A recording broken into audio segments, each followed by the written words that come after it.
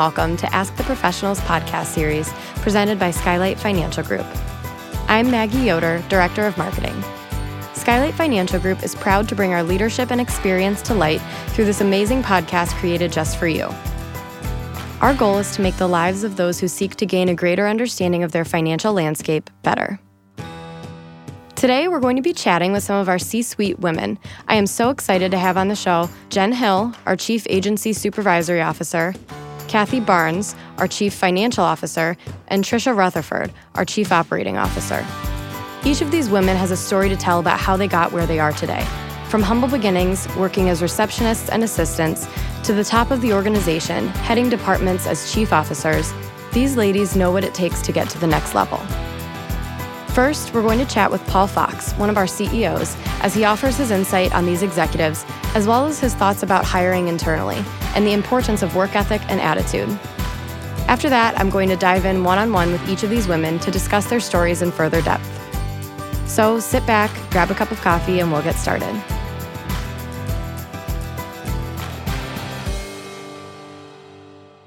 Hello, my name is Paul Fox. I'm managing partner of Skylight Financial Group. Originally, I'm from Ireland, and I emigrated to the United States in 1994 and decided that I wanted to get into the financial services industry. Shortly thereafter, I joined with Skylight Financial Group, probably around 2000, as a manager, but had a desire that I wanted to own and run a company. So I had the opportunity in 2006 to do that. So from that point forward, I took on the role of ownership and managing partner of Skylight Financial Group. When hiring people, I believe that the people make the firm. Yes, you have to build systems and processes, and ultimately you create a culture, but it always falls down to the people, because people create the execution. I look at three areas. I look at attitude, behavior, and technique. Technique obviously is moldable over time, but attitude and behavior, particularly attitude, is very hard to come by. So when we look at the growth of the firm, the first step is, do we have the right people? I look at that every year. And I look at how we're doing in different areas within the business. And my first question is, what sort of people do we have in those areas? And if we have the right people, then we should be growing at a faster rate. So then I can look at, well, what is the challenge? They have the right attitude, but their behavior doesn't match up. Or is it, no, they have the right behavior, but they need to develop further? So it's very easy. I call it just three filters to run through. Obviously, if I have someone that has the wrong attitude, behavior, and technique, skill development doesn't really matter. It's hard to know when you meet people. So you have to develop a lot of questions to understand where people come from attitudinally. Once you know that, you want to test that attitude out. So a lot of times people, when they come into our firm, start off doing very simple roles. Then I can see attitudinally how they are. And attitude maybe is broken down into so many areas, from desire, commitment, responsibility, outlook, working through all their own challenges, whether that their self-limited beliefs, whether that be their emotional involvement, need for approval, one of probably the most common ones that I see with people. We spend a lot of time working on attitude, more from not can someone develop the right attitude, but do they understand the strength of the attitude that they bring into the firm? The more awareness that we create, then it allows them to work on their behaviors. And then from there, the skill sets that are needed for any particular role. Skill sets, having said that, skill sets are always changing because the roles are always changing. And the more that they learn and experience, tied back to the more they become aware of who they are and their attitude and then the behaviors that come with it, then the faster they can grow within the firm. So when I look at, there's some that can develop into managerial roles, some into leadership roles, depending again on how they particularly think. But I can't make them into one or the other, nor can I make any of them successful. It comes from within.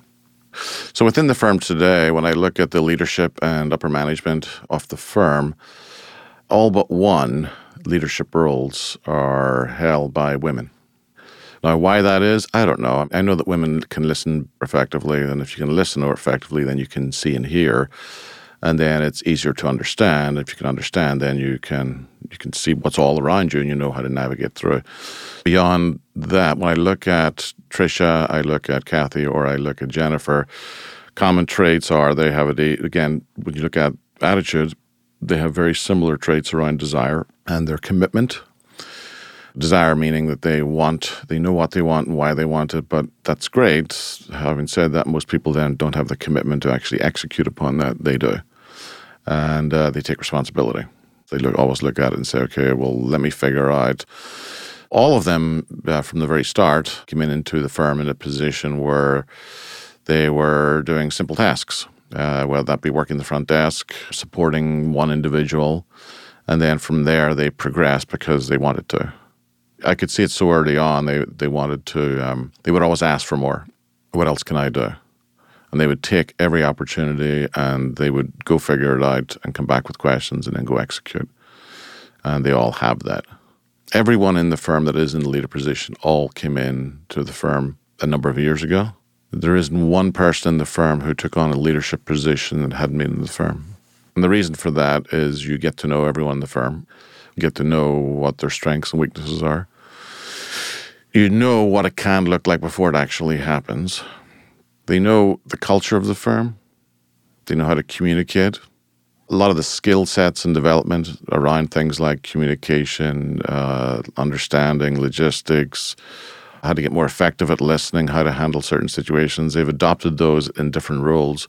So then they take on a leadership role. It makes sense to everyone around them. So everyone supports them in that leadership role. By doing it internally, it's just a continuation of culture.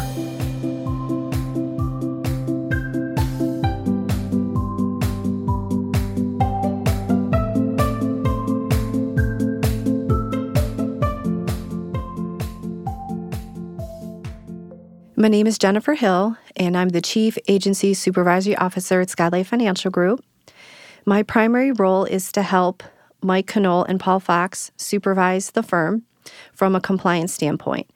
Basically, on a day-to-day basis, I help the staff and the producers and the ops center employees comply with any firm rules, any broker-dealer, FINRA, SEC, and the state. And I oversee the compliance department, and we have a staff of 3 other agency supervisory officers.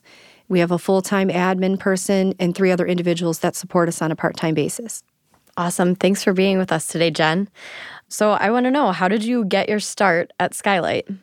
Before I joined Skylight, I worked in compliance in a different industry for 5 years, and I was unemployed and looking for a role in compliance. I got a call from Skylight Financial Group from a sales manager who was trying to recruit me as a producer.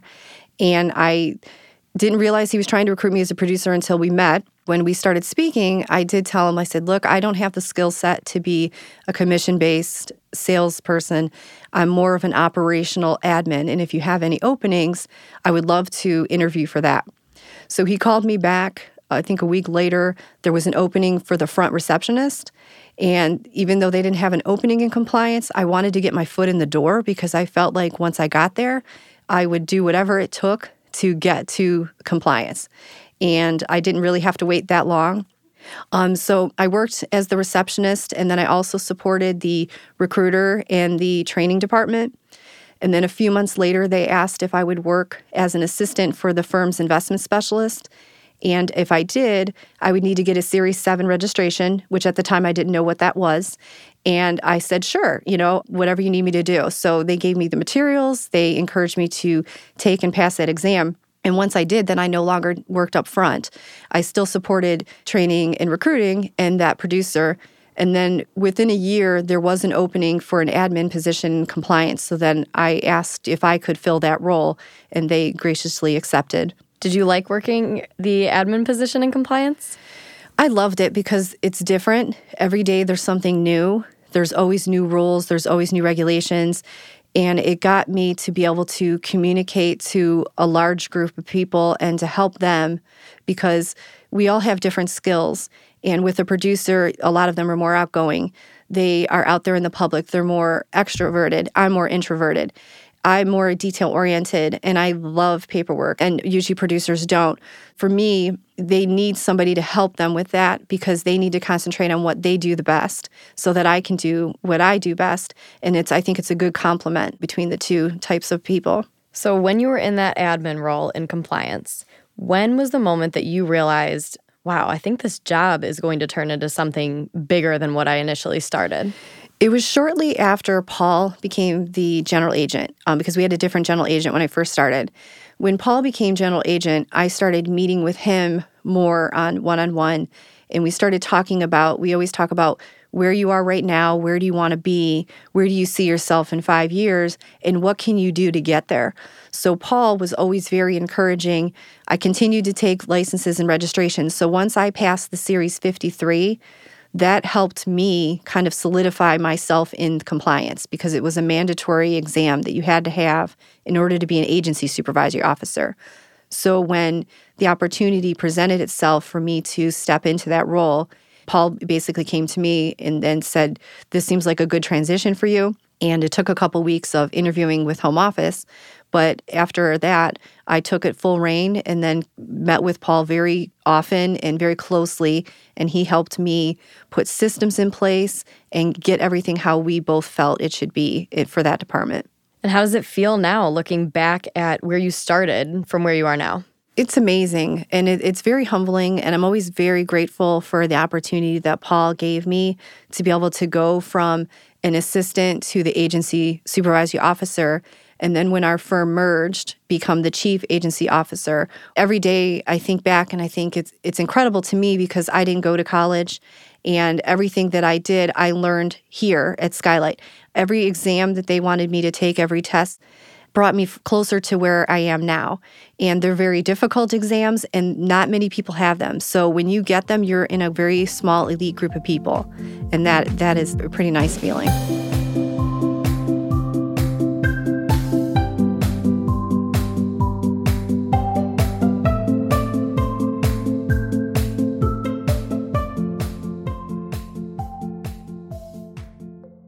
My name is Kathy Barnes. I'm the Chief Financial Officer. I have been with the company for 18 years now. My main responsibility is handling all the financials that flow in and out of the agency, helping to keep us on budget, make recommendations to where's best to invest our money as far as the business is concerned, manage profit and loss. So do you remember your first day at Skylight? I do. I actually came in. It was my first quote-unquote real job out of college. And I came in as an assistant, and I was nervous as can be coming into a big office full of financial planners and, kind of being the new kid on the block. And I quickly realized I don't want to be an assistant, and I don't like doing any kind of administrative work, filing, etc. So it was interesting. So I'm guessing that played a part in this, but what brought you from that first role to where you are now? That's obviously a huge step. That definitely played a part in me wanting to move up in the company because I didn't enjoy doing the administrative roles, filing. I liked having a bigger part in helping the day-to-day functions and helping the success of the company. Not that any role isn't important, but that wasn't what I wanted my role to be going forward. So it was a huge motivation. So I think I've been in almost every role in the agency at some point in time. From being an assistant, I did a lot of recruiting, meeting with recruits, doing interviews, first interviews, college career fairs. I did licensing and contracting. I helped with some small parts of marketing. Then I moved into the business manager role, and that's kind of where my role evolved into what it is now. From the business manager role, then I realized, hey, I don't like doing the HR, the hiring, the firing, managing staff in that way. And I did love doing the financials, handling the books. So from that point, I realized, okay, well, this is something that I seem to be doing better at than obviously the HR, which I didn't enjoy. So that is kind of how I've ended up where I am today, that I have 2 people on my team that help do the day-to-day functions of the books. We all work great together, and we have a great cohesive team. Now, looking back, obviously, I know you didn't enjoy your first position. So is this a position that you expected to be in at the very start of your career when you were that fresh out of college, new on the block? Absolutely not. I actually was a sports medicine major in college. So when I graduated, I was really burnt out because you have to do a ton of hours when you're a sports med major. So I just wanted to branch out, try something new. And I never, if you had asked me my last day in college if I would be doing financials, I absolutely would have told you now. Obviously, I love what I do. I've been with the company for 18 years. It's been a wonderful company to work for. Obviously, since I've been there so long, they've supported me through a ton in my life. One of the major reasons I've stayed with the company is 13 years ago, I had a special needs son. And obviously, that was a big change in my life, something that was not expected. The company has been amazing, supportive, flexible. I mean, you couldn't ask for a better company to be involved with when you're going through something like that.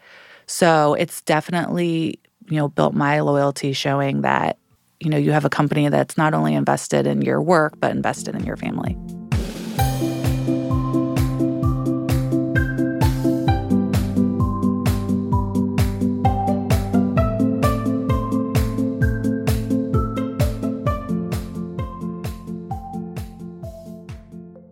My name is Trisha Rutherford. I am the Chief Operating Officer for Skylight Financial Group. I've been with the firm for 16 years. My main responsibility is to oversee all operations of the firm from the top down. So what was your first role at Skylight? I actually started at Skylight as the front desk receptionist, believe it or not. It was great. I was excited. It was something new. I had started in the industry on a P&C firm many, many years ago, and the opportunity arose, and I'm like, oh, it's a chance to talk to people. I can do that. So that's where I started. And do you remember when you got your first promotion? Absolutely. So it was kind of a big deal. I had been there about a year and a half, and I had taken on some other roles within the firm. I did marketing, I did some recruiting, I did a lot of assistant work, and at that time we found out because of the interruptions of the people coming in the front desk, it was too much. So my first official promotion, other than just compensation increase, was to get a private office. It was the first chance I got to move in and kind of felt like I was big time. And it was nice because I was one of the youngest ones on the firm as well. I was only 20 when I first started with the firm. Once I transitioned over, like I said, about a year and a half after starting with the firm, I've always been one to say, hey, how can I help? What can I do more of? And so I started doing a lot with our brokerage department, which gave me a chance to reach out into the community with other planners, across the state and help from a service perspective, which also tied into talking with clients, which obviously I think is a natural fit just because of who I am. I did that for quite a few years. And then I also did some assistant work for some of our planners that we had in the firm at that time, which was another way that I could have an outlet of talking, to the community and just getting a more in-depth understanding of what we did since I wasn't on the sales side of the firm.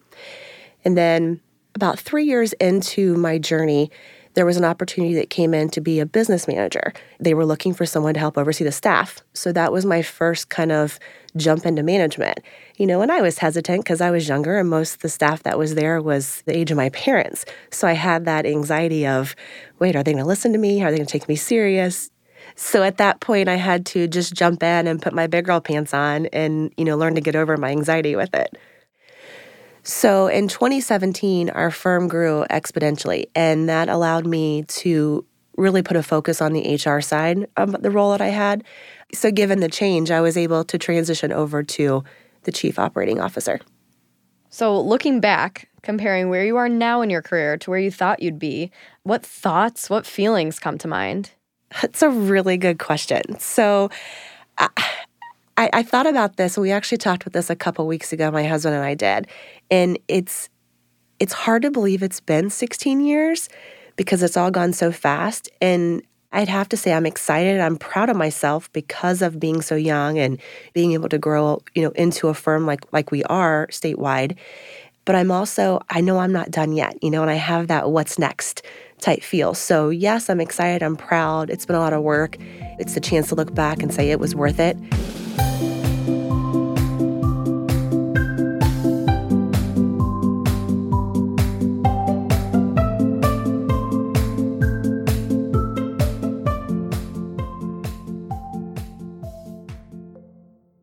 Thank you all so much for joining us. Now that I've talked to each of you, I wanted to bring you all together to have a more open discussion about your experiences. So between all of you, you have a combined total of 50 years of experience at Skylight. Why have you all been here for so long? I know, Kathy, you kind of touched on this, but what is it that has made all of you stay with Skylight throughout the years? I'd say what makes me stay is the constant, ever-changing just industry that we're in, period. It's a chance. You don't realize how many people's lives you impact. Not only are you working side by side with a great team of people, you also are impacting planners that are going out and talking to thousands and thousands of clients statewide. And we're still a piece of that puzzle. We're still a piece of that process. So even behind the scenes, it's that fulfillment of, we are part of the bigger picture, even though we may not be client-facing.